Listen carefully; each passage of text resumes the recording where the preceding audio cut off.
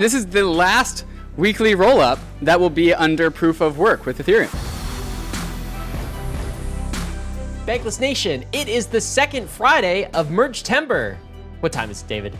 Ryan, it's the Friday Bankless weekly roll-up where we cover the entire weekly news in crypto, which is always an ambitious endeavor, especially this week because it's Merge Week. Ryan, this is the last weekly roll-up that will be under proof of work with Ethereum. I know, that blows my mind. This is the very last one. In fact, you mentioned that this morning. I tweeted something out about it, and I almost you always felt take a my little ideas bit, and put them into tweets. Well, not always, but 50% of the time I do that. And you know, like I started to get a little bit nostalgic about it, and I don't know why. Right. Like I don't. It's the end of an era. Yeah, I was never a miner. I know you did some GPU mining in your history. Yeah. I'd never done that, but it does feel like the end of an era, and like we're crossing something. And this is the very last roll up where Ethereum is on proof of work, and I guess that counts for something. So cross your fingers. Next time you guys hear this, Bankless Nation, we will be post merged. Be all proof of stake from there on out. Yeah, okay, I'm just gonna make this joke once, and we're never gonna speak of it again. But like. Don't. We're praying that this is not like the Hillary Clinton election party of 2016, where they were completely confident that they were totally going to win against Donald Trump, and then Donald Trump won. Yeah, wow. That's the last time we'll ever have to make this joke. What a day that would be. Yeah. That's just a joke. He's joking, guys. Yes, all right. joking, David is actually highly confident. I'm highly confident. But like, seriously. Yes, so we're all the Hillary Clinton So is Hillary. Anyway, so is Hillary. But anyways, it is like this whole. I was around in Ethereum when it was proof of work. People are going to say that in the future. And so if you were here listening to Bankless, paying attention to crypto before Ethereum went proof of stake, that's pretty cool. That's pretty cool. Your kids are going to think you're cool, hopefully. There's only 2 times to buy ETH, before the merger, after the merger. That's your only 2 times. That's it. So you're either here or you weren't. And we're glad you're here with us because we got a lot to cover today. First, will we be merged next roll-up? We just talked about that, but we're going to go through the schedule of what the roll-up week looks like next week, because next week is roll-up week. We're looking at Thursday for the merge date. David, what else are we talking about? We are also talking about Binance rugging all non-Binance USD stablecoins on its platform, but it's actually a good thing. What happened there? Binance swapping out other people's stablecoins. We'll talk about that. Also, Coinbase going to bat for the crypto industry, putting a lawsuit down on the table in front of the Department of Treasury because of Tornado Cash. So Coinbase footing the bill for a Treasury against lawsuit, saying that what the Treasury has done with banning Tornado Cash is unconstitutional, outside of their jurisdiction, and just against innovation. So Coinbase, nice job with that. We'll go into all those details later in the show. Grab your popcorn, guys. And of course, grab your coffee, because this is going to be a good one today. All right, East Coast David, let's get to the markets today. What's Bitcoin looking like on the week? Are we above 20K? No, we are not. We started the week at $20,070. We are ending the week at $19,250, down about 4% on the week for Bitcoin. Oof. I don't like that, being below the 2017 all-time high on overall, Bitcoin. the Bitcoin chart looks not awesome. No, that's not feeling good. How about ETH? Any better news for us here? ETH is up 3.5%. So started the week at $1,570, ending the week at $1,630, up 3.5%. So Bitcoin down 4%, Ether up 3.5%. Ryan, it feels like the merge. It feels like the merge trade. Yeah, some feels pretty mergy. Yeah, merge-tastic. All right. Oh, God. How about ETH Bitcoin ratio? That's got to be up on the week, obviously. I did the math. Up 7.8% on the week. Wow. Up to 0.085. Ryan, do you know what that means?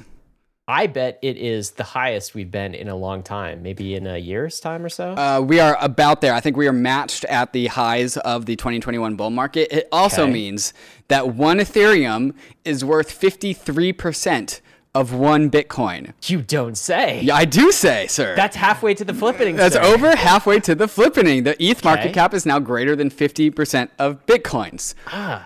What happens? Did we unlock an NFT when that happens? Does anything happen? No, I just get really excited because after white knuckling my ETH BTC down to 0.05, it's nice to have it recovered and then be in the green up to 0.085. David, my friend, you're still trading ratios. I thought the DPI ETH would have just destroyed you on ratios from now on. That was only once. This ratio is working out. This ratio is working out. And there's a reason why. We'll talk about it later in the show. Well, it probably has to do with the merge, but we'll get into more details. How about the total crypto market cap? We above or below $1 trillion? Yeah, we're above $1 trillion. Last week we were at 1.01 trillion. We are now at 1.025 trillion. So small but healthy gain on the total crypto market cap. Okay. Which is interesting that the crypto market cap is up, yet Bitcoin is down. Yeah, that divergence does not happen often. That doesn't happen often. That's really fascinating, actually. Yeah. How about ETH gas prices? So what we want to know is going in the merge is, are we going to be deflationary post-merge? Are we burning more ETH in the form of gas fees, or are we inflationary? Is the money actually ultrasound, David? What are we looking like? And so this is actually something that we have to correct basically all times we've ever reported on gas, because I've been using that total gas distribution chart, the chart further down, and just like looking at the peak and seeing. You've been looking at this median? Nope. Keep going up. You went right over it. There. The green one on the top right, the weekly gas distribution. I would just measure the peak, and that's how I would report it. But the peak is not the average, and the peak is actually lower than the average. And so what we've actually been reporting is the median, the middle number, but we're not reporting the average. And so for the last 30 days, here are the new numbers. The new numbers are in. The last 30 days, the median has been 14 gwei. The net average of gas prices over the last 30 days has actually been 18 gwei, and that is the more accurate number when it comes to the ETH burn. And remember, that's the average. 18 the gwei. The average, yes. Okay. So the average is 18 gwei, and the ultrasound barrier is 15. So, according to last month, we will be ultrasound by the time we go into the merge. Wow, that's great. Unless block space demand goes down, but you can't imagine it going down too much. Can't go down too much more. Yeah. So will our We're our very first blocks be ultrasound or not? It's looking like right now they will be. I think they certainly will be, because there will be hella activity anyways because of the merge. It's really just like, are we going to sustain that ultrasoundness? And like, it's close. We're hanging on by like our fingernails, but like it looks pretty ultrasound to me. All right, for the last time, we're going to look at the merge estimator date. I know we'll get into the schedule a little bit later, but what is the projected date of the merge, date and time of the merge right now for next week? Thursday, 8 a.m. Eastern time on Thursday morning Eastern time. Sorry for the Pacific coasters. You might still be asleep. You'll have to get up early to watch the live stream. Not too early though. But yeah, 8 a.m. Eastern time. It feels perfectly reasonable. Now, totally. That could still move up. It could still move back, but it could also still move up. But 8 a.m. Eastern, I have no complaints. I have no complaints. Yeah. It's going to be good. Good morning. Yeah. So sorry, Pacific coasters. We'll get to we're doing a lot that week. Of course, Bankless is doing a lot. The Ethereum community is doing a lot. So we'll give you the schedule a little bit later after we get to the market section. But we still got more market stuff to cover. David, you unlocked this fantastic visualization of ETH price at staking deposit time. What are we looking at, and what is this telling us? Yeah, this came from a fantastic Twitter account, data_always, which just is some really fantastic data analysis of blockchain stuff. And there's been this argument that like the ETH supply overhang and or the ETH unlock, when we finally unlock, is like bearish, because that means everyone's going to dump all their Ether. And I just think that this argument is like totally overstated. Wait, recap real quick what happens there for people who have forgotten. So, okay, if you are staking Ether on the Beacon chain, there are no withdrawals. And so it's a one-way street. Once you deposit and begin staking Ether, that's the only thing you can do. You can't get your Ether back. That continues to be true post-merge. So we merge, and that is still true. We need to do another hard fork to enable withdrawals predicted something like 6 to 12 months out after the merge, and then people will unlock. And people will fear that there's just this pent-up demand to sell Ether because there's been like this massive staking event where people can't get liquidity on their Ether. And I think that this is overstated. And so, granted, there's a supply of Ether. There's like 14 million Ether that has not been able to be sold. But you have to really ask your question, who are these people that are staking on the Beacon chain? And especially the most credible fear is like this $500 to $700 range, where people began staking their Ether in the very, very beginning, December of 2020 when the Beacon chain launched, or January 2021 when Ether price was still cheap. If you remember, Ryan, January 2021 was when Ether went and broke like $1,100 and then started its ascent basically up to $4,000 in May. So people staked in December and January when Ether was still like cheap, $500 to $700, and a lot of Ether became staked. Who are those people that are going first through the door into an unknown technology with an unknown staked lockup time, just to get like 6% yield on your ETH? It's permabulls. It's probably, and it's not like they deposited all of their Ether. They probably deposited like less than 10% because they're, Ether permabulls that have been here through the pre-sale. These people are not sellers. And also for the remainder of like the ETH deposits, if you are somebody who's itching to get liquidity on your Ether, you probably staked with Lido, which launched the same time as the Beacon chain. And that's all of the blue bars you see here on the visualization. That's all Lido deposits. And so that Ether is actually liquid. And so a majority of Ether that's been deposited, other than that first cohort that came in between $500 and $700, is actually underwater. So they're actually like, underwater in terms of their ETH time of deposit, not necessarily when they bought it. And so like this whole like, oh, there's going to be this mass unlocking event and like it's going to flood the marketplace, I think has been totally overstated. And you're saying that because you're seeing a lot of this who are like below current prices. They staked below current prices. A lot of the ETH that's and even that, I just don't think the people who are like willing to take the lockup time are people that are inherently itching to sell their Ether. These aren't like flimsy paper handers. Well, you know what's funny though? So I agree with that, and I think that's a valid take. You know what's funny though is I know a number of ETH bulls who still haven't staked very much either.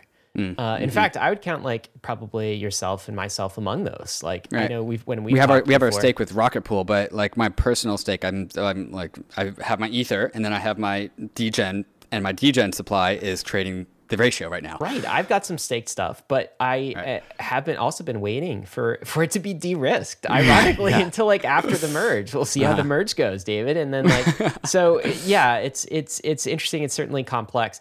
By the way, de-risk the Hillary Clinton risk. Yeah. You are having a debate with Jordy on this. I think the episode for listeners will come out. It'll be live tomorrow. It'll be today by the time you listen to this, right? Isn't that what we're doing? Because it'll be Friday. Yes, correct. So David will debate Jordy on this very topic, and you can catch that on the Bankless Podcast, YouTube, as always. What's this, David? Just one last amount of revenue for the miners. Ethereum miners made $756 million in revenue in August ahead of the merge. It's the last time we'll see that headline. This is the last amount of like revenue for the miners. They get 2 weeks in September. But night. All of that will be largely deleted. Good night, Sweet Prince. That's it. Good night. That's good. That's it for the miners. They are now retired. I mean, a lot of them have to retire. There's not sufficient proof of work chains that can support GPU miners to support that entire industry. I think some of the miners have been stacking their ETH in order to stake, but others haven't, and they'll just move on to greener pastures in other proof of work networks. David, let's talk. Not very green, Ryan. Sorry. Yeah, not very green. Not very green. Sorry, some red ones. Let's talk about the general markets in the macro side of things. So first, let's start with the S&P. This is a tweet from Charlie Biello. Bellello. This is a tweet from Charlie Bellello. The S&P 500 is down 17.7% in the first 169 trading days of 2022, the fourth worst start to any year in history. So S&P down on the year. I think that justifies an oof. Yeah, definitely. So that's what we're looking at. But I think that the more broad thing in macro that we should probably be thinking about right now is European energy markets and its effect on monetary policy. This is a great tweet thread from our friend Jim Bianco that kind of explains this. You want to run us through this? Yeah, he goes, Jim Bianco says, the bottom line, Europe is in an intolerable position and the public is getting angry and it's not even cold yet because, of course, energy is how people stay warm during the winter. And so Jim Bianco continues and says, natural gas is used for power generation and space heating and is highly seasonal. Storage of natural gas is filled in the summer and run down in the winter for space heating. Like they stock up their reserves during the summer when people don't need natural gas as much, and then they consume that in the winter.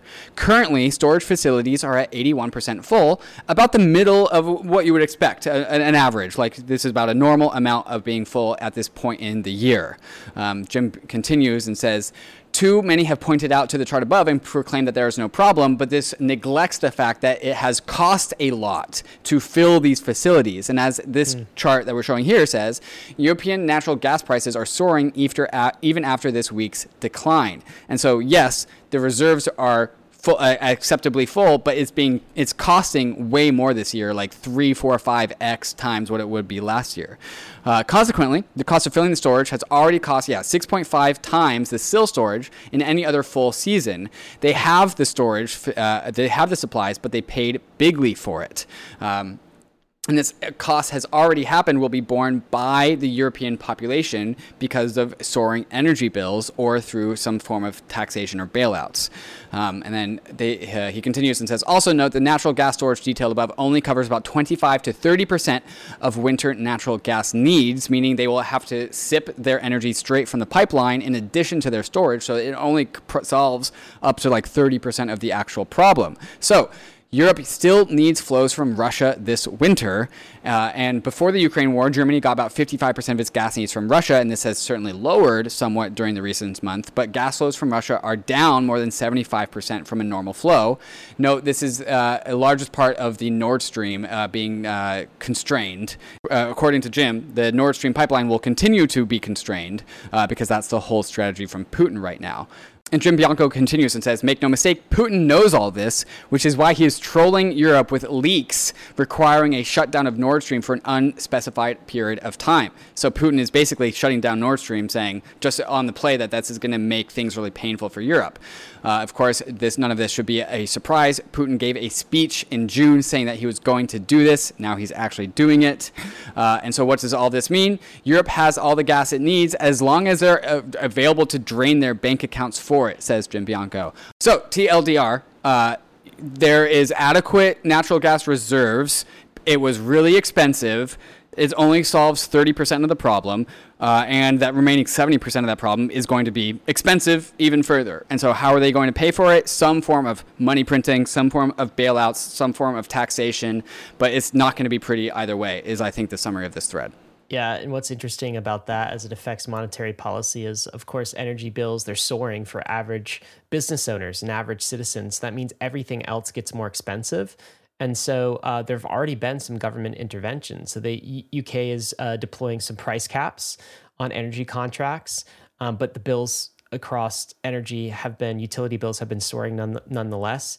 Italy is approving new aid packages. We've seen similar aid packages in Germany, and the one in Italy is $12 billion in government funding to help shield firms and families from surging energy costs. And so I think what we're going to see across all of Europe is essentially the government has to deploy policies and deploy stimulus funds to help consumers and help businesses pay for these energy costs. And where's that going to come from? It's not from additional tax revenue, very likely. It's mostly going to be in the form of money printing. And they're doing this with the backdrop of inflation continues to heat up too. Right. And so they are cutting checks to people to help them pay for their energy needs. Yet at the same time, the European Central Bank just last week raised rates by 75 basis points in order to tackle soaring inflation. So it's this like rock in a hard place that central banks and governments are trying to manage. And it's a very difficult place to be. Yeah, and I don't know if this is bullish or bearish. It's bullish because money printing means asset prices go up. It's bearish because people are struggling, and that's never good. And that can result in many different things. People are burning their bills and protesting paying their energy bills. So it's just I don't know whether it's bullish or bearish, but it's definitely chaotic, and chaotic makes me scared. Markets don't like chaos. Do you know, speaking of chaos, so I read this great post this week and from Arthur Hayes. Yet again, Arthur Hayes writing it up. And we had Arthur on the podcast earlier this week too. So guys, if you haven't tuned into that episode, it's a fantastic episode. He's talking all about the merge trade. But maybe I could just, because I know you haven't had a chance to read this, David, but let me just summarize it for you because I think it's super valuable. Basically, Arthur is saying we're in wartime right now. People don't know it, but we're actually in wartime. And it's not talking about the Russian-Ukrainian conflict, although that is a source of kinetic war. He's talking about economic war between Russia and China and the U.S. and the EU. And so his central thesis for this article is like, we're in economic war. Wars could escalate in various ways, but at least acknowledge we're in economic war. We were also previously in a war against a virus, in a COVID war. Right. And so we saw all sorts of restrictions and money printing as a result of that. So the tale of the 2020s has been kind of like war. It's like economic wars, decade, yeah. right? Mm-hmm. Economic wars and wars against viruses and COVID. And what happens during war when you look at it historically? Well, two things happen. Inflation, which we've talked about a lot.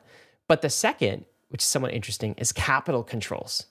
And the reason nation states, flags, as Arthur calls them, put capital controls in place is so that their citizens can't get out of the inflation, so that we're all kind of in it together. If we are going into an economic war or total war mode, then all of the citizens need to be united and spend whatever is necessary in order to help the government and help the people, help the nation win the war.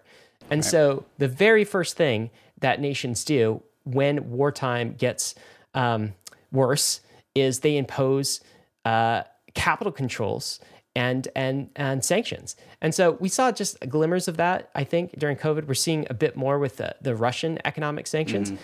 But Arthur goes through history and talks about times where it's gotten a whole lot worse. And this, I think, is an interesting piece of history that I would personally like to study a little bit more. And maybe we can do a Bankless episode on this in the future. But let's take the U.S. in World War II. Did you know that before World War II, so this is during the Great Depression, FDR put in place a Emergency Banking Act in 1933 that essentially meant a gold confiscation. So the problem was citizens at that time were trying to escape from inflation, from other economic wars, by taking their assets and putting it in coins, bars, gold certificates. And FDR basically made that illegal. You couldn't exit the existing fiat system through a store of value like gold anymore. And did you know that gold, private citizens, American citizens owning gold, was actually illegal until December 1974? So this was like a capital control that lingered. And this is when the US, which they came out of the Depression like fairly strong, they actually won World War II. If you look at other countries like, Germany, for example, and Japan, the capital controls were far more severe. Right. There was no way for the average citizen to actually escape. And so Arthur is kind of adding these things up. Like, we're in kind of this early wartime period. Things could get worse. They may not, right? Like, hopefully, probabilistically, things will end up okay, but they could get worse. And when they do, expect inflation, and then also expect capital controls. Mm-hmm. And his overarching point toward the end of the article is basically this: the time to escape from the fiat system is not after they put the capital controls in place.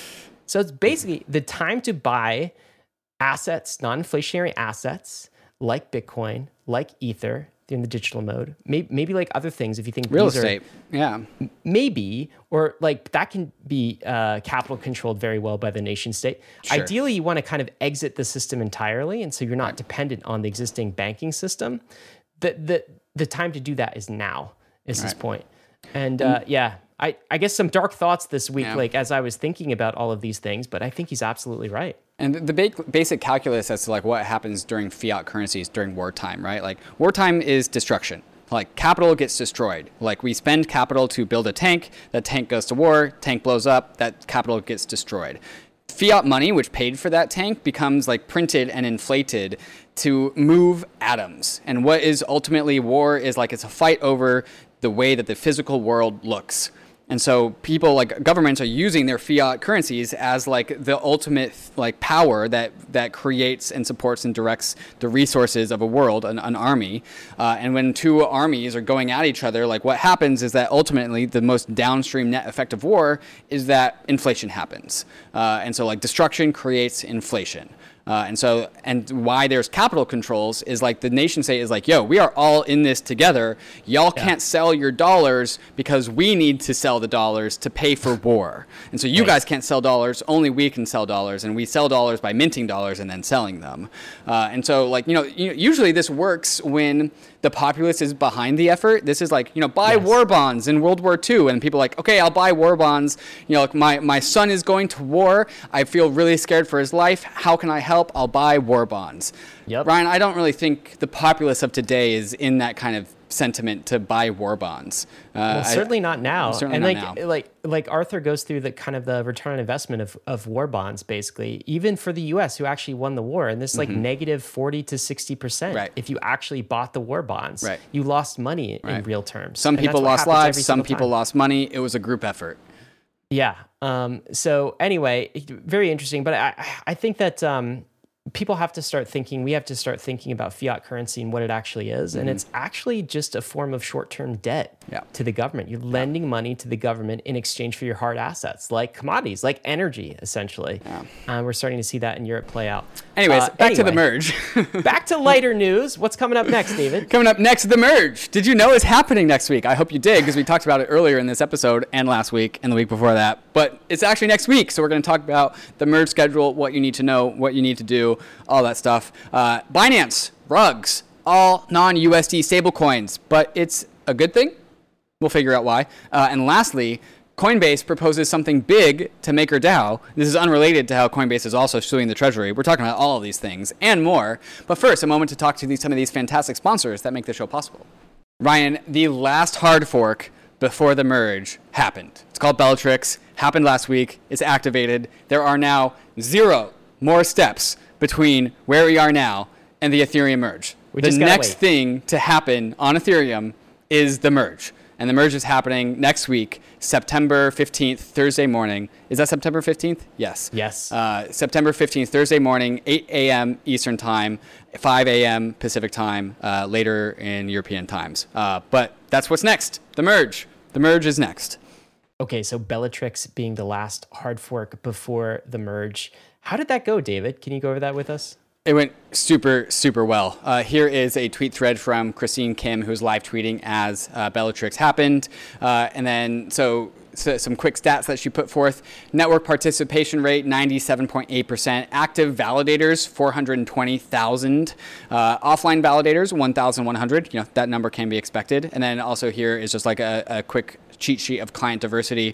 Everything is below 51%. That's good. We could still get Prism down, but it's not really going to stop us from doing anything.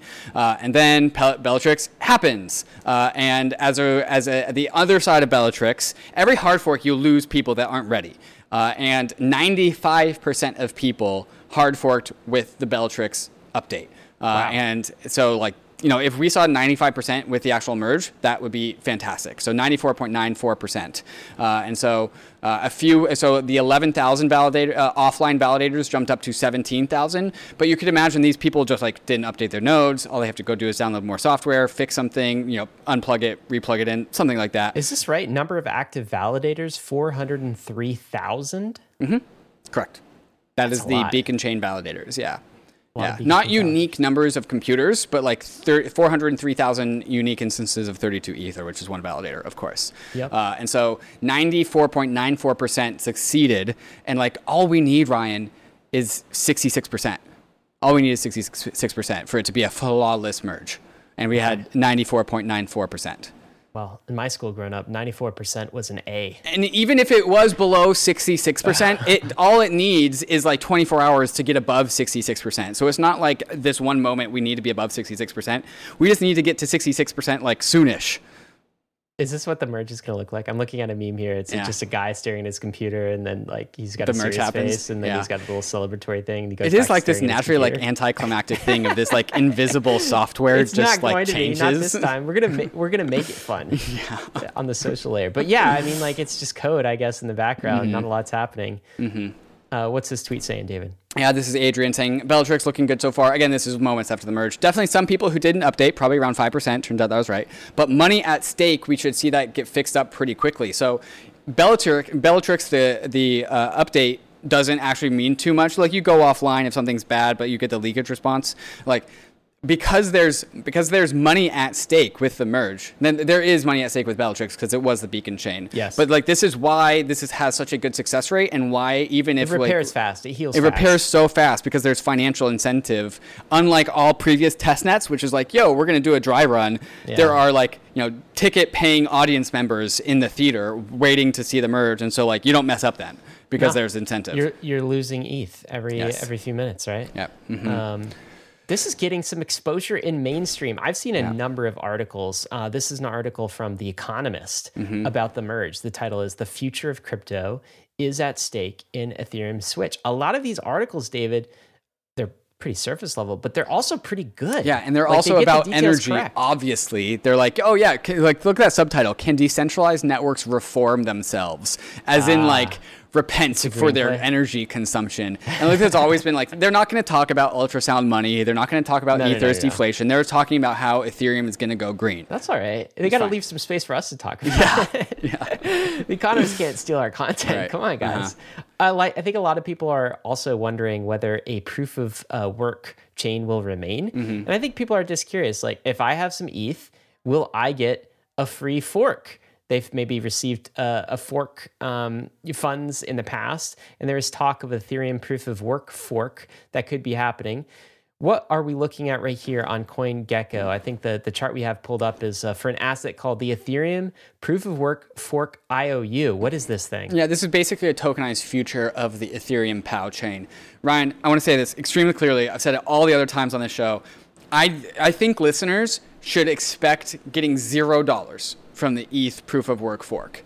I think this is a game that's being played by traders who are trying to meme this thing into existence. I think people who are positioning themselves to capture that ETH proof of work token are going to find themselves receiving roughly $0 from this trade. Unless they're super fast. Unless they're super fast and sophisticated and playing this game. You're talking about like just normal retail traders. Normal retail traders for like a few bucks. I don't think there's going to be this brand new like proof of work chain that spawns off and like you see extra Ether show up in like a different wallet. Like it doesn't make any sense. I know. I can go into the reasons why, but it would just be me ranting for like 10 minutes. I know here we're looking at kind of a futures market, right? So this is, but it's about like 2 to 3% or so the price of ETH right now. It's $31 for one proof of work Ether, as opposed to the current price of Ether, which is $1,632. And this is one hypothetical, right? It doesn't even exist yet. It's hypothetical. But another way to look at this, of course, is to look at the liquidity on this. We're talking just such low liquidity, right? 24-hour volume of 350,000. It's not nothing. It's not zero. Not nothing, but it's kind of a lowish cap. DeFi token would have something similar. So don't expect it. It could happen. It could happen. Here's the thing. We'll answer some questions. I think we had a lot of questions this week about what do you do in case you want to receive a hypothetical ETH proof of work coin? Is there anything you have to do in case that happens? Sure. The good news is in a hypothetical not too much. scenario that it happens. Yeah, we'll talk about it. David doesn't. Do you not want this to happen? Do you not? I just don't think it will. Like, okay, I'm going to speed run this. Like, how are these users going to access this chain? Are they going to update their RPC endpoint in Infura? Infura is going to have to accept it, which means they're going to have to run their own node that connects to the Ethereum non-proof of work chain, which means they're going to download old consensus software. Like there's going to have to be a client for this thing. Like people are going to have to just make it. Where's all the infrastructure? If they have their funds in like Coinbase or an exchange, Coinbase would have to obviously like release it to them. There's a lot of steps. Poloniex is going to do that, but if just one exchange services this like service for people, I think it's not anything. This does feel different than previous forks that we've seen, which actually had some traction. Like Ethereum Classic, for one, had some traction. Right. But even in the Bitcoin world, Bitcoin Cash, it was like Roger Ver. We've got a mission. Forks. Yeah, we've got a developer community. Like no community is rallying around the ETH proof of work other than the miners, and the only reason why the miners are rallying on it because they want to dump on you because that's their business model. All right. Well, yeah, I totally see the point. So don't expect any free bucks. I wish we had better news for you. But if you do see that token, maybe sell it real quick. Yeah. Before everyone else does. Yeah. What's kind of bullish about this though, David, and this is really good to see, is the at-home staking community. 100%. Shout out solo stakers. What are we looking at, David? I know we've got a bunch of images lined up. Yeah, What are we looking at here? Fizz, who's just a fantastic community member of the Ethereum community, just really focused on proof of stake, the merge, and also just fundamentally bullish on stake from home. He started this whole stake from home meme. And I found all of these tweets because he retweeted it. So just shout out to Super Fizz. And this is just like this hodgepodge group of people who like live at home and they're staking at home. Like, look at this mess. Look at this absolute absence of cable management while this person... where's the staking node? It's that little black square. It's a little black square right awesome, there, man. connected to the router, tiny with it a is. tiny ass keyboard that doesn't even like. This does not look like a data center. This is not professional. This is just like amateur at-home staking. Here's somebody with like the Panda sticker on their like Intel NUC, their NUC. They're like tiny little computers running Rocket Pool. Here's another one. Like again, a stake at home, smaller than a pen. Like we got like 15 of these. So Smaller than a pen, yeah. huh? So like here's another one connected to this Ooh, this battery. guy's beefy. Yeah, well, no, so that's the battery. It's the tiny little, back. it's the tiny little like, and the Intel machine that's up in the shelf. Running out of a but it's on home the battery office. in case like the power goes out.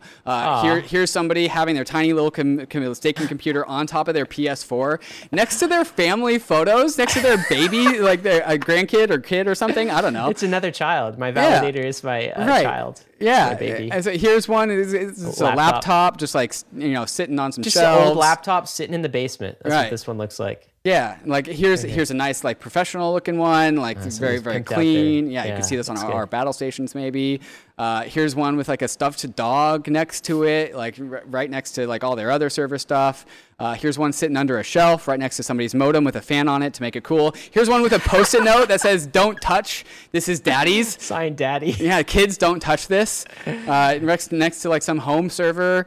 Because kids, if you do touch it, the family loses money, all right? Yeah, right. Don't touch Dad's validator, please. Here's like a custom-made Raspberry Pi with like some ETH branding on it that somebody clearly just like put together in like a wood shop. Here's somebody like with their, again, like a very small box, an Intel NUC thing, with like the little temperature monitor. This is like, inside of a home entertainment this is like, system. yeah, right next to their like home family TV Right and next to Xbox, right? Yeah, right next to your Fire Stick or Right, they got that little like Apple streaming monitor. device. Yeah, like this is great. Like here's like somebody's like cooler, bigger one. I think this might be actually Super Fizz's. Here's one like baked into a shelf, just like built in. Right, so like that's their hue light mode, and like they have it like hooked up to their shelf. That is awesome. Yeah, this is great. Here's Austin Griffith, pointing behind him. This is his setup, of course. Here's one with like a Vitalik photo. Okay, so we're getting to the good ones here. This guy is staking in his mobile home. He has a full-size computer, and he's in the forests of Washington staking mobily via satellite. Like, wow. How are you? You're not even on the grid, and you're staking. He is off the grid. He's off the grid. This is like solar powered or something. Staking. Yes. How crazy not even is on that? the grid, not even connected in a campsite. Amazing. And here's one. This guy has it in his kitchen, up on top of his shelves. And so, like, it's above his kitchen cabinets. And it's like, I just love how this is in this dude's kitchen. And do you see there's what like that mixer is? There's the That's Cuisinart, the KitchenAid like Cuisinart that like somebody's making cookies with. Yeah. Like, I'm sorry, you're not seeing this kind of stuff with professional proof of work miners. This is, in my mind, the reason why we can share all of these photos is because of what the purposes of proof of work or proof of stake so is. why does this matter? Is this just like hardware porn? Like, why are we even? So it's a little bit hardware porn, but the point is that Ethereum becomes as decentralized as capital and hardware, which are very fundamentally decentralized. And that was my take that I put in here. It's like the reason why we can share these photos is because how like Ethereum exists in people's homes. This is Ethereum by the people for the people. Yes. This is what decentralization looks like. Right. Scroll through it. It's like 100%. Run this from home. This is your check on the network where individuals have power over the network. This is fork out a change that they don't like. You making just a little bit of money, 4, 5, 6, 7% on your ETH for just doing the network thing, doing the ETH thing. Cool. I thought you couldn't run a validator from home. I was told this. I think a lot of listeners actually haven't heard that because the Bitcoiners who say that have just become more and more relevant we have these days. Now. Yeah. What is this from Jonathan Mann, of course, put together a nice song. Should we play it for people? Yeah, Jonathan Mann is the Song a Day man. So, of course, he sang a song about staking from home. So here it is. Staking from home, staking solo, with Rocket Pool, or on your own. Staking from home, you're not alone.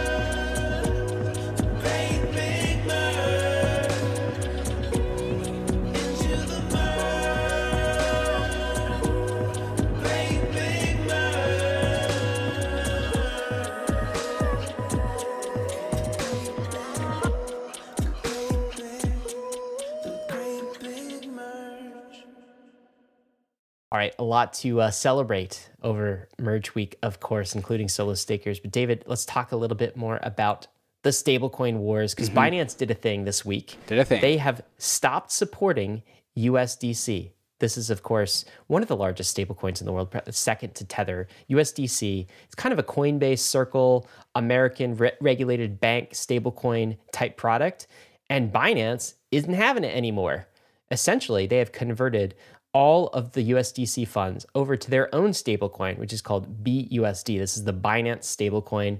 Similar product in a lot of respects, not as American regulated, certainly not a Coinbase product or a Circle product either.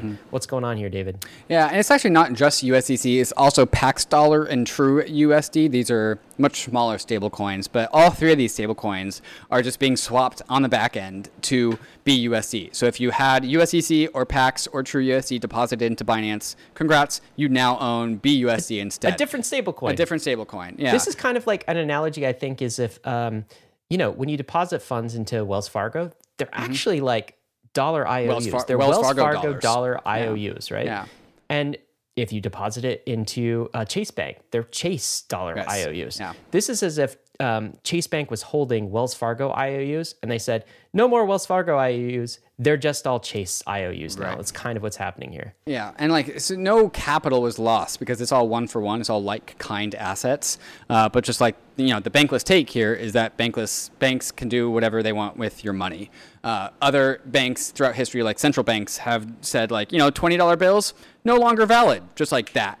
This kind of feels a little bit like that, but at least no users lost their money. And actually, there are some huge proponents of this saying it's actually a really good move, mainly because you can actually still withdraw USDC. So if you have it's basically making all dollars on Binance homogenous, which is actually a good move. It's pooling liquidity? Right. So if you just now have Binance dollars, which is literally what it's called, but if you want to withdraw USDC to Ethereum, they actually still give you that option. So you deposit dollars into Binance, it gets turned to BUSD on the back end, your Binance account, so it's like, okay, you credited this many dollars, and then you can withdraw those dollars and turn it into, what do you want to turn it into? USDC on Ethereum, DAI on Optimism, True USD on Avalanche. It still lets you do that. It's just homogenizing dollars in the deposit side. And this is actually very good for liquidity because rather than having Bitcoin trade against USDC and BUSD and UST, it's just BUSD. So actually these order pairs actually get more liquid.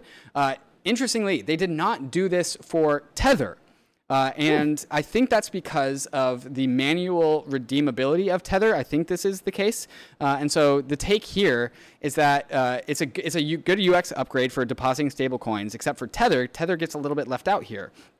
And so there's a prediction here that says that this move leads to a gradual net share shift from USDT, Tether, to Binance Dollar and USDC. And this is also echoed by Jeremy Allaire, who is supported of this move by Binance. And so the argument here is that this actually cuts out steps for USDC users who want to trade on Binance. And so this is actually removing a step and still enabled everything that you could do before. FTX actually already had this and built into their exchange. This feature doesn't get embedded into into Tether because Tether has this T+1 settlement time. I'm a little bit hairy on the details, but that's the hot takes here. Yeah, Jeremy Allaire, of course, is the CEO of Circle, who would be very incentive to respond negatively to this if he felt it was negative to USDC. I think there's an element of this as news, but it's also kind of non-news. There's also an element of rest assured, this is definitely, you'd say it's in Binance users' best interest, maybe from a pooled liquidity perspective, but it's definitely in Binance's best interest, right? They want to propagate BUSD. And what's interesting about this to me is we're fine with centralized stablecoins. The bankless position is, hey, they can provide some good UX, right? USDC, BUSD, whatever it is, but we should also recognize their limitations. And these are effectively bank coins, sometimes on crypto rails, but they're issued by bankers. Both are fine. It's good UX, but neither of them are decentralized. And I do think that each bank over time, of course, they're going to be biased towards their own stablecoin.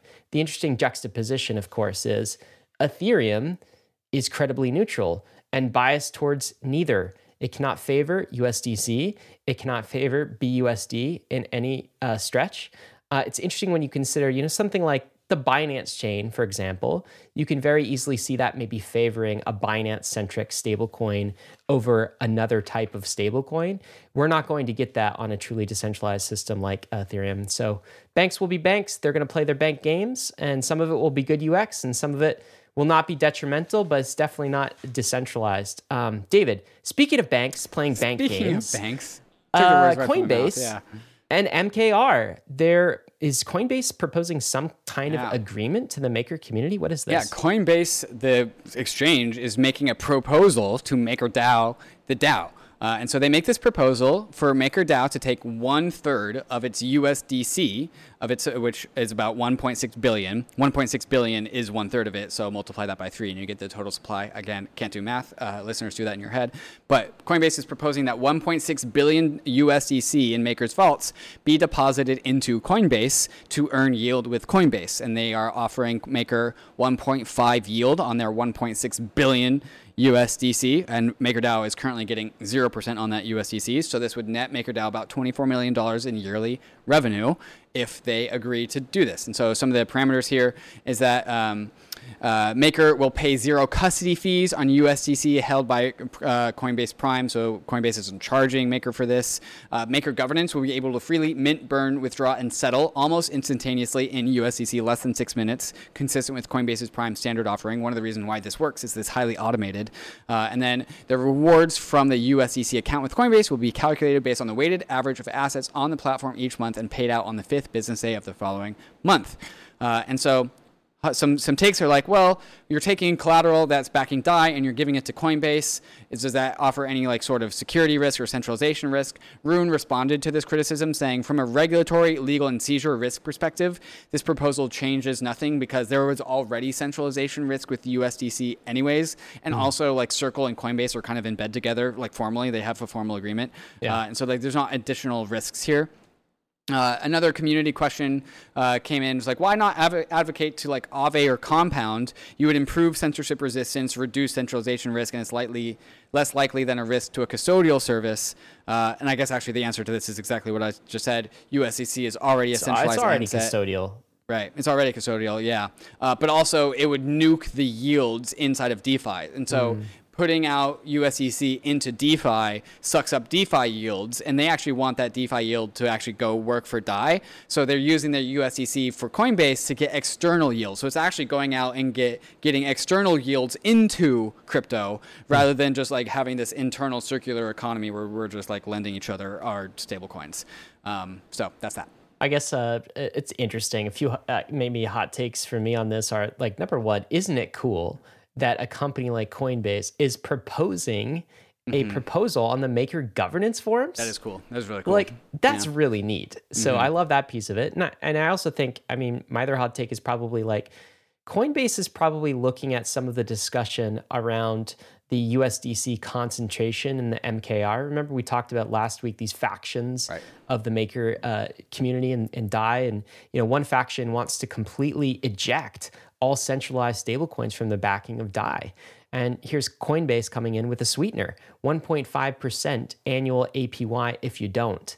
And so that's interesting as well. So it's always fascinating, David, to see how all of this, has evolved. And, Maker's a relatively new project, like 5 years old. Now here it's getting on the governance posts. It's not new in crypto terms. It's new in global terms. It's new. It's new. It's a new kind of like operation, new type. It's new in the same way that crypto is early. Exactly. My hot take here is that. What's your hot take? This actually doesn't fit the protocol sync thesis. I always thought Coinbase would be depositing money into MakerDAO, not making proposals for MakerDAO to deposit money into it. That actually seems inverted from what I would expect, because this is like a protocol is on top of a centralized entity rather than a centralized entity being on top of a protocol. That's my hot take. It's like that actually didn't really fit my model here. Yeah, I see that as well. It's interesting to ask, what actually is Maker, right? Like, it's not quite a bank. It's not fully a protocol. What is it? Right. It's some kind of new thing in the middle. It's a DAO. I got a new sort of bank DAO. David, what's coming up next though? It's not the last time we're going to be hearing from Coinbase in this weekly roll-up because they are also suing the Treasury Department. So go pop your popcorn once you're done with your coffee. And then also the ENS August numbers are in and they're hot because they're always been hot. So we're going to cover those numbers and more right after we talk to some of these fantastic sponsors that make the show possible. It's still airdrop season, David. 1inch users on Optimism are receiving an airdrop of 300,000 OP tokens. In order to receive this, you had to be a highly active 1inch user on Optimism, and you get a little airdrop bonus incentive in the form of OP tokens. Any thoughts here? Yeah, this is just really the effort of distributing OP tokens to users of Optimism. Again, using crypto rewards you, at least it tends to. This one is unique, though, in the sense that 1inch already had an airdrop with the 1inch token, and they already had users on Optimism. I'm not really sure if this is actually like moving the needle of just like incenting usage of Optimism, but it is distributing OP tokens widely, which I guess is good. I'm actually left with more question marks on than anything on this one. I think the new like meta for airdrops is you got to be doing stuff on layer 2s. Yeah, that is maybe one of the learning meta. Lessons from this, which is in order to get your next airdrop hit, you got to be active in a layer 2 like Optimism or Arbitrum or like later ZK Sync, Starkware, and others. So take note, my friends. Yeah. Let's flip over to NFTs though. Do you know Reddit? We talked about Reddit launching NFTs, except they're secretly not calling them NFTs. For the Reddit community, and they're actually selling fairly well, David. Some of these NFTs are selling for over $2,000, and all of the ones that they've released so far have sold out, which is pretty fascinating. Looking at some of the NFTs here. This is just good adoption of Reddit. I'm loving where this is going. I want to see more. What's delivering more, though, Ryan, is the August numbers for ENS. So we got the August numbers, 301,000 new .eth registrations. So minting new ENS names is still hot. That's $4.7 million in protocol revenue, of course, all going to the DAO. And we got some unique new holders, of course, 34,000 new Ethereum wallets that are holding at least one new ENS name. And of course, like always, 99% of domains on OpenSea are being sold as ENS because I don't even know what another like domain service provider is. So ENS numbers are hot. I think the 10K club, where like if you have an ENS number that is 0 through 9999, has like a floor price of 3, which is pretty good. Really? Yeah. That's maintained. It wasn't just a blip, huh? No, not just maintained, for sure. That's funny to me that ENS names are like, they're the bear market NFT. Yeah, they really are. They've become like, like I saw them last week. Converge on fundamentals, right? Like these are non-speculative. These are totally going to be around for the future. Forget the JPEGs. Yeah. You can actually use a domain, just text. ENS domain name for just something. Text. No JPEGs, just text. But like useful. I mean, like you can use it to like name your ETH address or like direct an IPFS website or something like this. And you can't do as much with your JPEGs. So last week I saw they were actually exceeding the trading volume of Bored Apes. Yeah, so the trading volume was 2,300 Ether in the last month. Bored Apes was at 2,120 Ether. Oh, I'm the captain now. 9,000 ENS names have changed hands in the last 7 days. So not only are the ENS like registrations happening, new ENS domains are coming into the world, but like people are also just like trading them around too. It's crazy. Bullish. I kept the ENS airdrop too, David. I don't know if you did, but I wasn't able to claim mine. Mine got burnt. Oh, sad. Yeah. You lost tokens? I lost tokens. Yeah. This sounds like. But I don't have to pay taxes on them. That's what I'm claiming. If I can't claim the tokens, I can't pay taxes. God. Somebody fact check that for us. I lost the private keys. If I don't have the private keys, I can't claim the tokens. Well, if you said it in a podcast, it's 100% true. So if any IRS agents are listening, the IRS agent is like, okay, deduct $500 of the dues paid by David Hoffman. Like, okay. Yep, they're listening. That's how taxes work.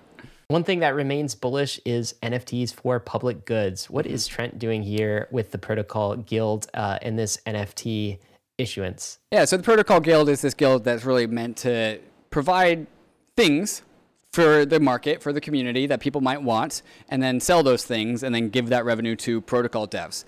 It's a bake sale. Yeah, it's like lemonade sale, bake sale, but the protocol devs, funding development has always been like a problem in open source world and also with Ethereum. And so the Protocol Guild has gone after that problem. And so they are making NFTs with like actually really just like big deal artists and just platforms. And so there's this whole like network around like producing some really cool NFTs. So like while it seems like a bake sale, like, oh, like buy a cookie, No, it's send big. it's Yeah. big. This is like, these are coveted NFTs. And so I think people are going to play the speculation game on these things. Look at this, 120 Ethereum core devs that this Being goes funded, to. yeah. Being funded. And that's amazing because guess why next week is merch week, David? It's because of these people. Right. It's because the Ethereum core devs, They they got us made here, it yeah. happen. And so now is a good time to celebrate them. You could do so by purchasing an NFT, and the proceeds go to the devs via the Protocol Guild. I've checked out some of the art on these things, both Yeah. from like some of it's not released yet, but you can just check out because like some artists are on board, other artists haven't been revealed yet. But like this is not just like a you know casual thing. This is like a big deal thing. Like artists are coming, secret artists, blah blah blah. But like the art of what has been revealed is pretty damn cool. Pretty damn cool. Another way to I will commemorate be the merch. participating in this. Yes. Okay. Ooh, yes. Here we go. a Okay. big Victor story. Victor Bunin out of Coinbase. He works at Coinbase Cloud, but definitely just like core deep in Coinbase says, today we announced that Coinbase is funding and supporting a lawsuit by 6 individuals against the Treasury Department's sanctions of Tornado Cash smart contracts, an open source piece of software. You can read more about the details here. So 6 individuals are suing the Treasury Department, and Coinbase is footing the bill and basically coordinating everything. Here So we go. Nice It's job, happening. Coinbase. Okay, Let's do okay, so this. this is Are you ready to basically- rumble? This is basically, so you guys know because you've been listening to the Rollup Mm-hmm. the last few weeks, Dave and I have talked a lot about Tornado Cash, the OFAC sanctioning of smart contracts, Mm. and the unconstitutionality of it or the illegality of it. We've done a number of episodes about that with Jake Travinsky. And the question is, okay, what is the crypto community going to do about it? And if you're an individual, right, with an ETH address, and Right. your government has just told you if you use Tornado Cash to try to keep your transactions private, you could go to jail for 30 years. What can an individual Yeah. do about How it? can you fight give to back? right. So now we have the infantry coming in. We have Coinbase stepping up and actually suing the Treasury Department on behalf of Coinbase funding is this. not funding the suing Funding of the the suit, Treasury. excuse Yeah. me, funding the lawsuit of the Treasury Department on the behalf of 6 plaintiffs. So 6 individual citizens like you and I, who they are representing, and they are funding. They're paying the legal bills for these individuals. It's badass, That's man. super Chad. Big Super clap Chad of Coinbase. to Coinbase to do this. They don't have to do this. This is crypto native values above and beyond, in my opinion. Pretty excited. I don't know how much it's going to cost. I would imagine a decent amount. But overall, I actually do expect this to be like EV, like expected value positive for Coinbase, because From a brand perspective? from brand perspective, but also ensuring that like Coinbase can integrate with other DeFi projects. Maybe they don't integrate directly with like Tornado Cash, but if they stop the unwarranted regulation at Tornado Cash, then they're like free to like do stuff that's, you know, not so like ridiculous, like not so dubious as privacy stuff, just like, you know, Compound, Aave, Uniswap. It really just stops the progress of dubious regulation, so they don't have to fight it later. So I think they're you just got to draw thinking a line in forward. the sand somewhere. Yeah. Is that what you're saying? Yes, exactly. I mean, and this is where Coinbase is drawing a line in the sand. It's great. This is a blog post from Brian Armstrong, the CEO of Coinbase. This is not legal. This is Brian Armstrong, the CEO and co-founder of Coinbase. I always think things are stronger when they come from a co-founder. And the TLDR of this post is Coinbase is funding a lawsuit brought by 6 people challenging the U.S. Treasury Department's sanctions of the Tornado Cash smart contracts and asking the court to remove them from the U.S. sanctions list. The sanctions exceed Treasury's authority, harm innocent people, remove privacy and security options for crypto users, and stifle innovation. Well said. That's Coinbase's exactly what they're doing. legal officer told CNBC, it sets a dangerous precedent if this code can be designated without any limits imposed by law. Any technology, any tool or system could be fair game for also being banned. So this is what I was saying is like maybe Coinbase is cool with Tornado Cash being banned, but they know more than Tornado Cash. And so in order to protect their future business models, ones that might not be alive today, they are doing this. Thank you, Coinbase. Well done. Did you know, David? Alex.eth is actually one of the plaintiffs here. Alex, great guy. This is Alex.eth on Twitter. He says, today I joined 5 other plaintiffs in challenging the U.S. Treasury's no-fact sanctions against Tornado Cash, a regular citizen, Ethereum that known for a while in the space, just on Twitter and other places. Hang out with him in Denver. He's saying, I did not take this decision lightly. being a plaintiff in the case. So this also required bold action by individual citizens, individual crypto natives and crypto citizens. But he said, code is speech, and free speech is a constitutional right and worth protecting. Well done, Alex. I hope he gets a POAP. You get the retweet, man. Good job, Alex. I'm proud of the community for doing this. David, what do we got for releases? Today, Curve USD was born. New decentralized stablecoin on the scene from Curve, which is an interesting place for a stablecoin to come out of because it is the source of stablecoin liquidity in all of DeFi. So I expect that to be highly competitive. Not much more to report, but that's kind of big. We just are going to have to wait and see as Curve USD gets integrated into the rest of DeFi. Binance.us is launching Ethereum staking with 6% APY 6%? ahead of the merge. Yeah, so this 6%. Yeah, Binance.us. All right, so it's the US. They're trying to play catch up, obviously, with Coinbase and others, and staking with a 6% APY. David, that has to be juiced because I know you ain't getting 6% from the protocol right now, probably. Yeah, you're getting 4%. Granted, they're only paying, it will be 6-ish% post-merge, so they're only juicing it for like 2 weeks ahead of the merge, so it's not that ridiculous. Why they're juicing it in the first place, I don't know. Oh, promotion. It's just like promotion, a promotion. right? Just Yes, be like, right. why would I do Coinbase if Coinbase is 4% and Maybe. Binance is 6%? If you're just not really looking carefully at it, you just choose the higher APY. Right, but the yield should jump up to at least 5-point-something% post-merge, so they're not juicing it by that much. This is kind of cool from Notional, introducing leveraged vaults from Notional. What's going on here? Yeah, basically, the way that this works is that a user, say for example, brings 100,000 USDC into Notional. That gives them a line of credit of up to $700,000 USDC from Notional for 4%, and then you can combine those two things together to deposit this into this leverage yield vault. So it's a way to get like 8x on your yield. Is like the TLDR of this product. Probably some risk, but also pretty cool. Definitely some risk. Notional, of course, is fixed rate lending and borrowing, which is really super cool to have a DeFi primitive for that. But as always with leverage, be careful out there, guys. Do not take leverage unless you absolutely know what you're doing. And a lot of you think you know what you're doing. Even myself at times. You find out that you don't. You find out you don't the hard way. You get liquidated. David, on the raises side, one thing to cover. What are we looking at here? Mistin Labs is the creator of the SUI, S-U-I blockchain, closes his $300 million raise led by FTX Ventures. SUI? A $300 million raise. That's not a valuation. Nope, that is a valuation raise. is $2 billion. What? You know, we should start a layer one. There, for what would be our price? $5 billion. $5 billion something valuation. higher, yeah, by definition. Do you know? This is kind of I've seen like this new crop of fast TPS blockchains. Yeah. And you see these kind of every single cycle, right? See, it's all the time now. This is just like, Well, the very first one, it was, EOS was, one of the main ones. And then later, I think in future, like it was Solana. Now what's interesting is there seem to be three. This one, SUI, if we're pronouncing it correctly. And there's another one called SEI, Say, I think is maybe how you say that. So there's SUI, Say, and there's Aptos. And you're getting a lot of the FTXs and the multi-chain capitals and a lot of the VC firms who are funding at these levels, like, $2 billion market cap types of levels. So it's just interesting to me because we question, of course, we question all the time, what is the durable competitive advantage? Why is the token worth what it's worth as a layer one?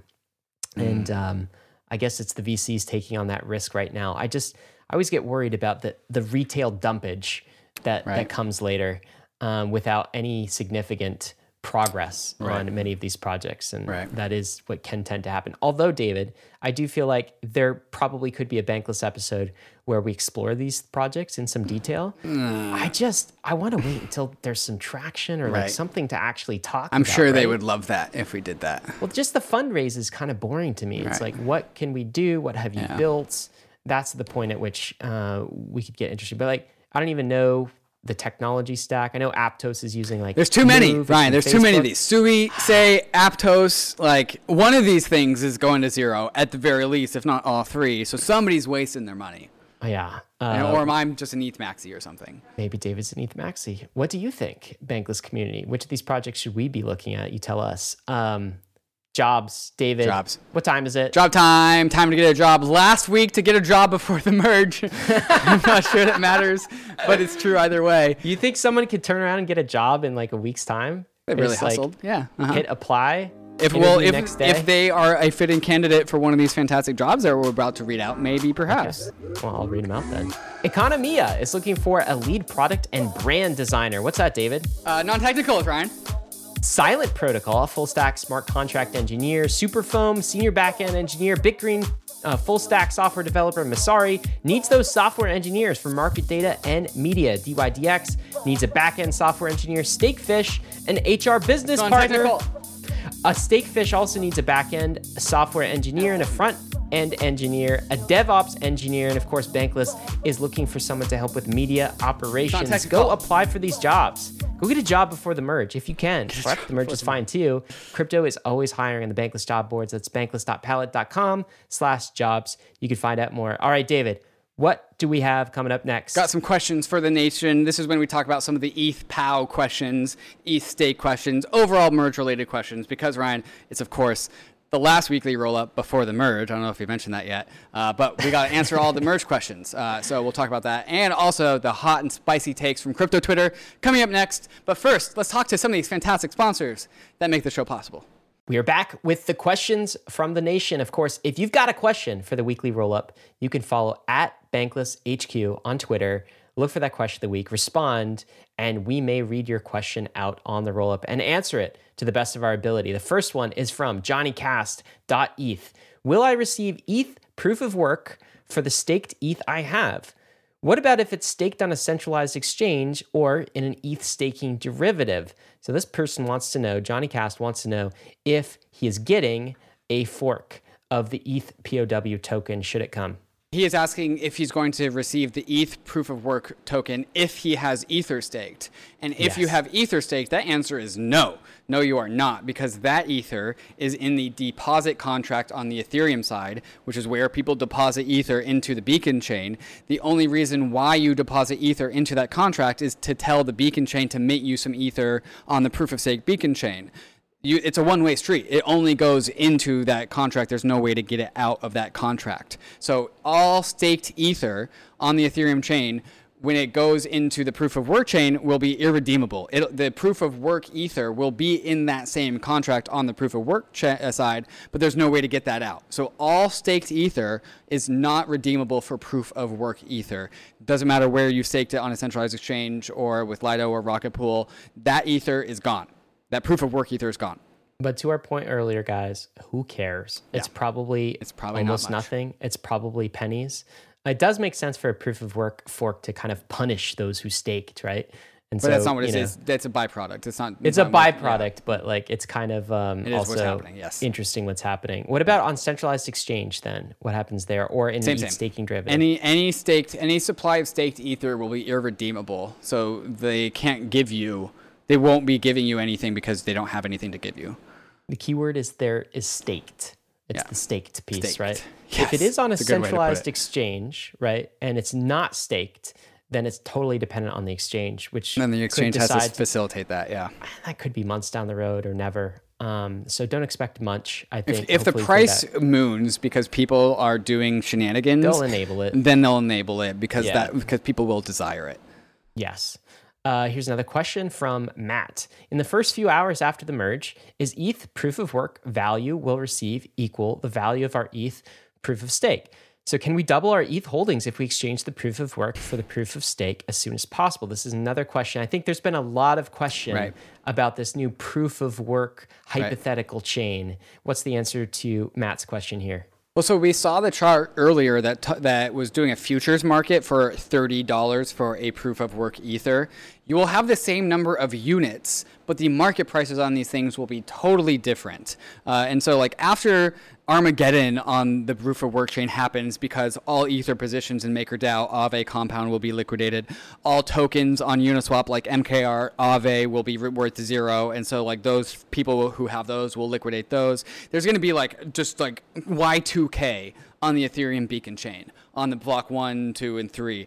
After the dust settles, then the proof of work ether will have some sort of value determined by the market that will be significantly meaningfully lower than the actual ether, real ether, proof of stake ether. And then if you are sophisticated and you can set up the infrastructure, you can sell the proof of work ether.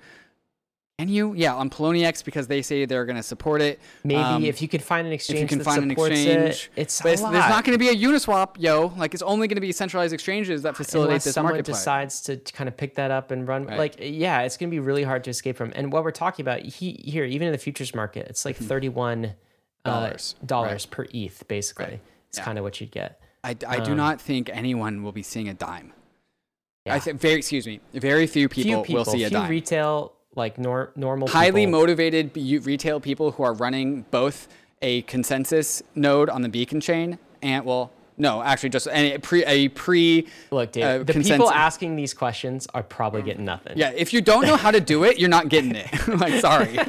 The best thing, okay, if you are retail and you are super bullish on trying to get that ETH proof of work token, the thing that I would do, even though I'm not recommending you to do this in the first place, is to deposit your ether into Poloniex, because Poloniex, the exchange, even though it's run by a very shady individual, Justin Sun, said that they are going to support the ether proof of work chain. And so they will do all the service for you. So if you are somehow, after listening to this, magically still bullish on the ETH proof of work chain and you don't know how to go do it yourself, deposit your ether into Poloniex. They said that they will credit people their proof of work ether, and then you can just use them to do it. I don't recommend you doing that, but that's how you would do it.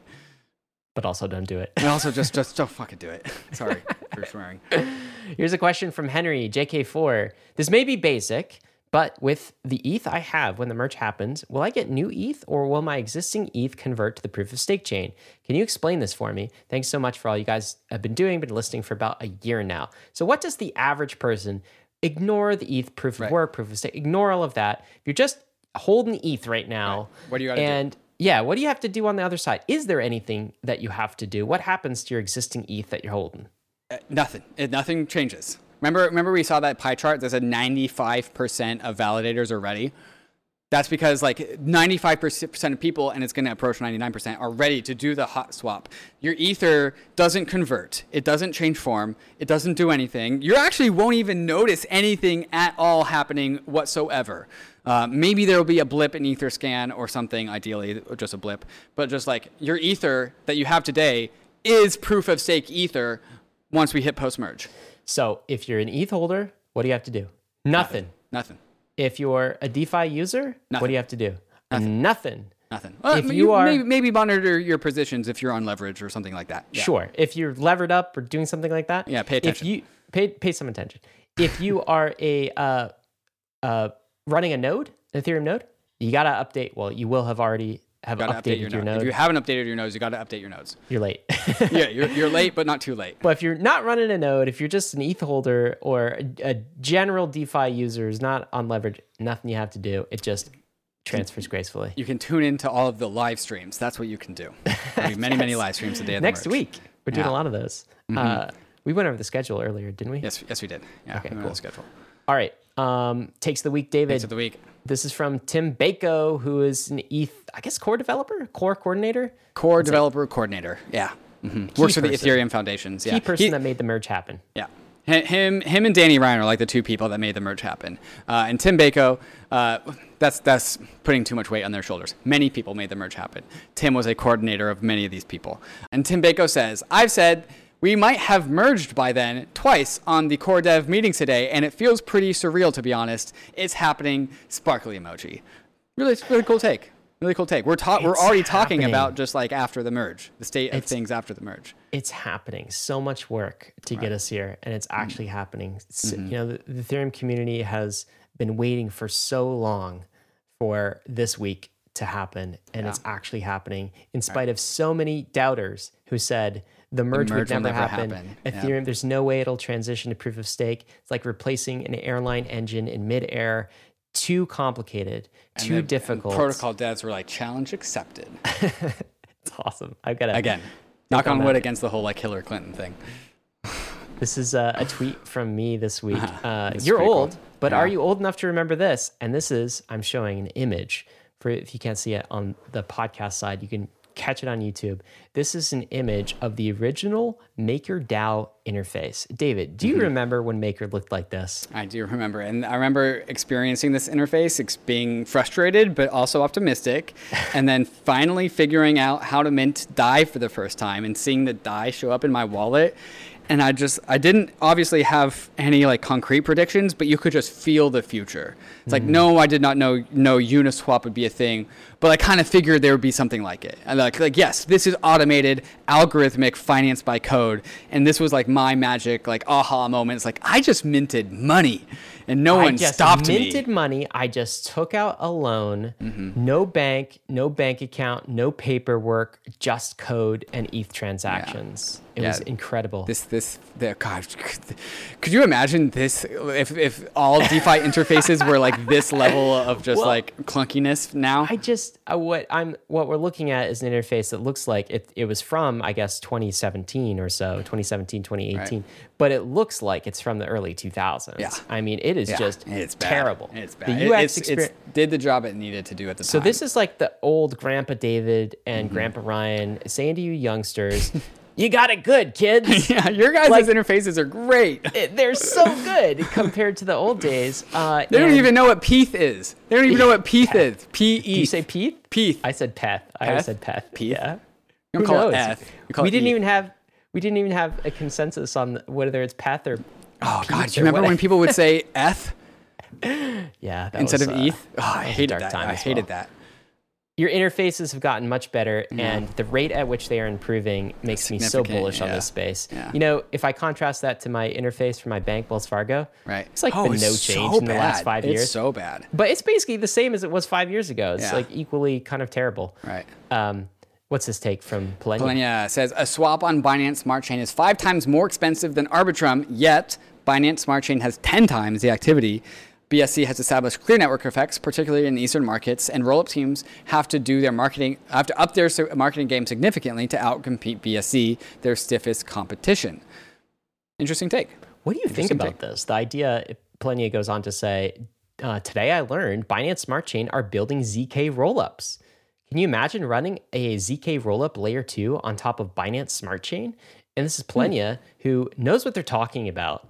Really, not necessarily bullish on Binance, like the token behind Binance Smart Chain, but certainly like it's establishing it as the one to beat for other layer 2s. What do you think of this take? Yeah, I heard Anthony Susano on the Daily Grade talk about this, and I think a lot of this comes down to language, as in there might just be more like Chinese or English language support of the Binance Chain ecosystem. And so it's kind of accidentally become like the Ethereum of the East, just based off the language barrier. I think that actually does account for a very decent amount. And just like the raw power of Binance is also big in the East too. I think that chalks up to more than 50% of the reasoning why Binance Chain is so big. I think this is a good message for layer 2s. If you want to onboard the world, you have to have multi-regional, multi-language support, right? It's a key component of this. Anyway, I'd like to do a bit more on Binance Smart Chain. I'm not super interested in the technology, but like the adoption it's had and where it's coming from is somewhat interesting to me. Right. Here's another tweet from Ryan Sean Adams, who's been super focused on just like reserve currencies and war and all this stuff. And so we're going to hear his takes here in a hot sec. Ryan says, reserve currency statuses rise and fall over the decades. I expect Ethereum to be one of the next ones to rise. Ryan, what are we looking at? We are looking at a pie chart over time. And the way this begins is at the beginning of the 1900s. Let me take you back to 1901 when the British pound was 60% of the world's reserve currency. And do you know what's second, David? The French franc. I don't remember that one. And then behind that, pound sterling. Behind that, Deutschmark. And there's also a category for other. So, British pound, by far, the world's reserve currency. And then this kind of fast forwards through time.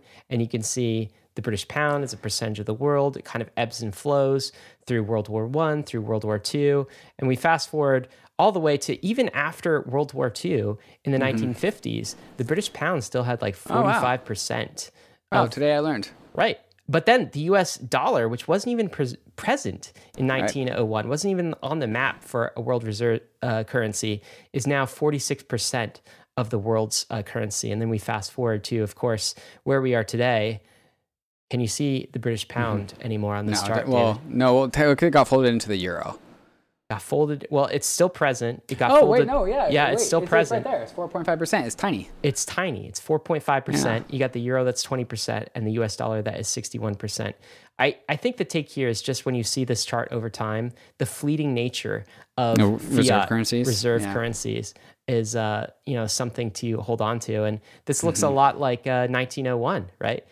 When the British pound was the dominant reserve currency. Now we're in 2022. And the US dollar is about 60%. All right, David, what are you bullish on this week? Ryan, I am bullish on the ETH BTC ratio, as I have been. And DGen Spartan put out a pretty cool tweet that talked about how much of ETH BTC, people that are taking on this trade, such as myself, will be permanently unwound post-merge. He says, I expect a drop from the people that think it's an airdrop play, LMFAO, but I expect it to be one of the greatest paradigm shifts in hindsight as ETH goes from a 0 to 1 as a hoarding asset and flows will be one directional. And then I follow up and I say, the point of the ETH BTC trade is to hold it. And it's not just like a momentary thing, because that's how Press said on our show with him.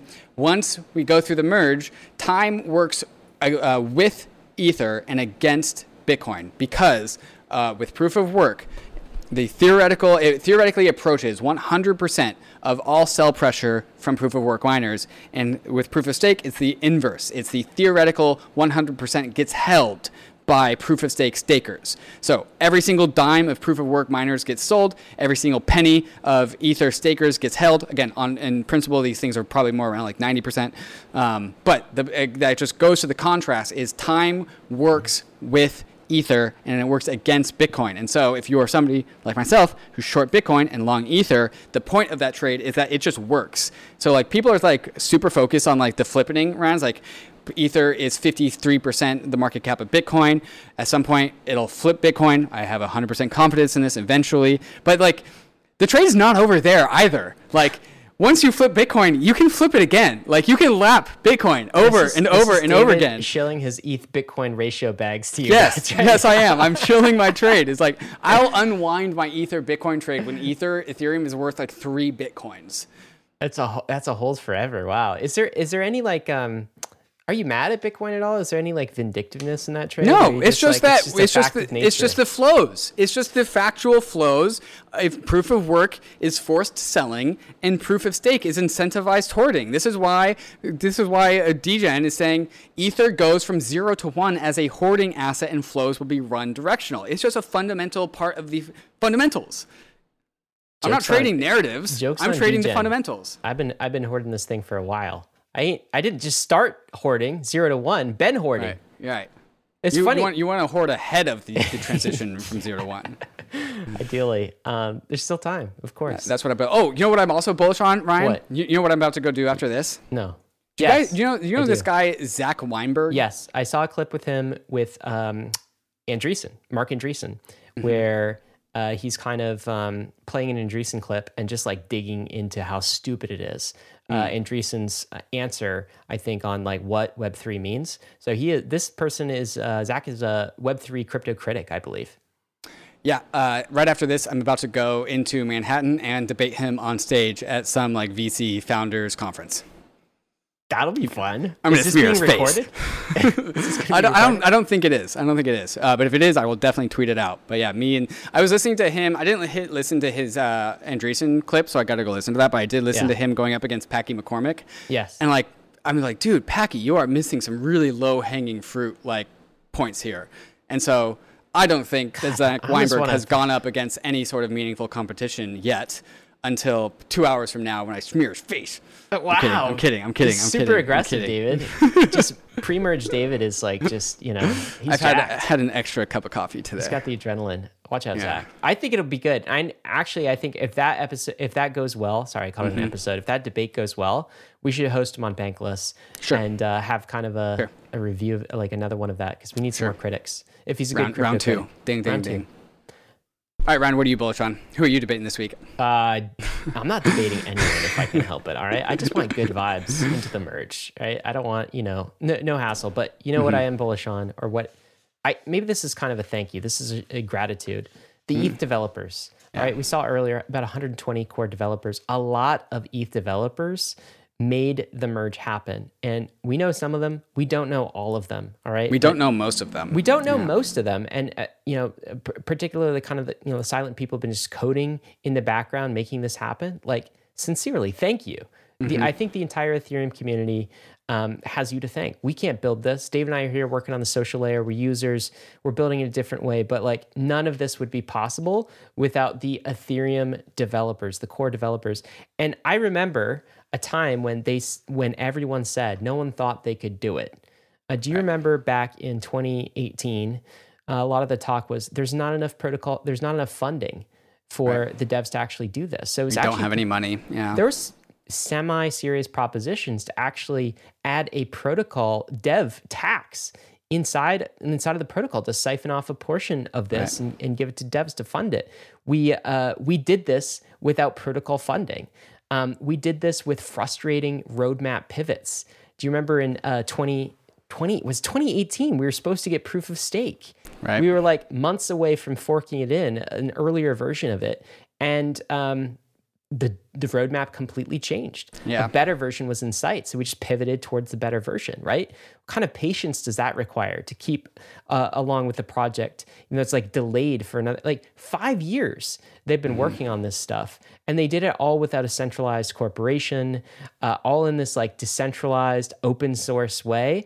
And I don't think there's any precedent for what we are seeing, like launching a staking protocol like this, which is maximally decentralized at scale, and converting it in real time with a network that's worth hundreds of billions of dollars in real time. And that's what's happening next week. I think it's a historic event, and I am bullish and thankful for the Ethereum developers. And man, this protocol can ship. I didn't always know that was true. I didn't always believe that, but we're doing it now. So that's what I'm bullish on. Yeah, every single client team has 8, 10, 20 people on its team that have been working on this, and there's like 6, 7 client teams. That's not even to account for like all the people at the EF also helping coordinate this thing. So like the image that came to mind while you're talking is just like the picture of like Atlas, and they have all the core teams like holding up Ethereum. Yep. Like everyone who's ever used Ethereum and is bullish on the merge has a core developer to thank. Have you thanked a core developer this week? Because if you haven't, please do. We should make that into a meme next week. Have you thanked a core dev yet? Thank you. Thank you. Yeah, thank Ryan has. Ryan did just now. That's what he was doing. I did just now. Yeah, gladly. He was first. I feel like there's other things I could be doing, but yeah, we appreciate the Ethereum development community for sure. David, meme of the week. What are we looking at this week? We were looking at the Patrick SpongeBob meme. That is like, what if we take this and put it over there? Ethereum miners, this was the headline from earlier on the roll-up. Ethereum miners made $756 million in revenue in August ahead of the merge. And Patrick, the meme, goes, what if we take the miner revenue and give it to the stakers? Basically what the Ethereum proof of stake mechanism is. Although you do have to take note that you are doing a supply reduction of 90%. So actually only 10% of the stakers get that. But also stakers are holders of ETH. And so since the miners aren't dumping the ETH, they do get the benefit of not having Ether dumped on them by miners. So I will say they get the full value of that. It's true. It's what's happening. The stakers are the new security budget for Ethereum, essentially. And ETH holders, yeah. Yeah. So, right. I mean, this notion of Ether as a tokenized ASIC basically, I think is holding true. So that's what's happening next week. Of course, David and I will be with you all week. Make sure you tune into Bankless Podcasts and on YouTube, and of course on Twitter. We'll leave it there. None of this has been financial advice. ETH is risky. DeFi is risky. So is all of crypto. You could definitely lose what you put in. But we are headed west. This is the frontier. It's not for everyone, but we're glad you're with us on the Bankless journey. Thanks a lot. Hey, we hope you enjoyed the video. If you did, head over to Bankless HQ right now to develop your crypto investing skills and learn how to free yourself from banks and gain your financial independence. We recommend joining our daily newsletter, podcast, and community as a Bankless Premium subscriber to get the most out of your Bankless experience. You'll get access to our market analysis, our alpha leaks, and exclusive content, and even the Bankless token for airdrops, raffles, and unlocks. If you're interested in crypto, the Bankless community is where you want to be. Click the link in the description to become a Bankless Premium subscriber today. Also, don't forget to subscribe to the channel for in-depth interviews with industry leaders, Ask Me Anythings, and weekly roll-ups where we summarize the week in crypto and other fantastic content. Thanks everyone for watching and being on the journey as we build out the Bankless Nation.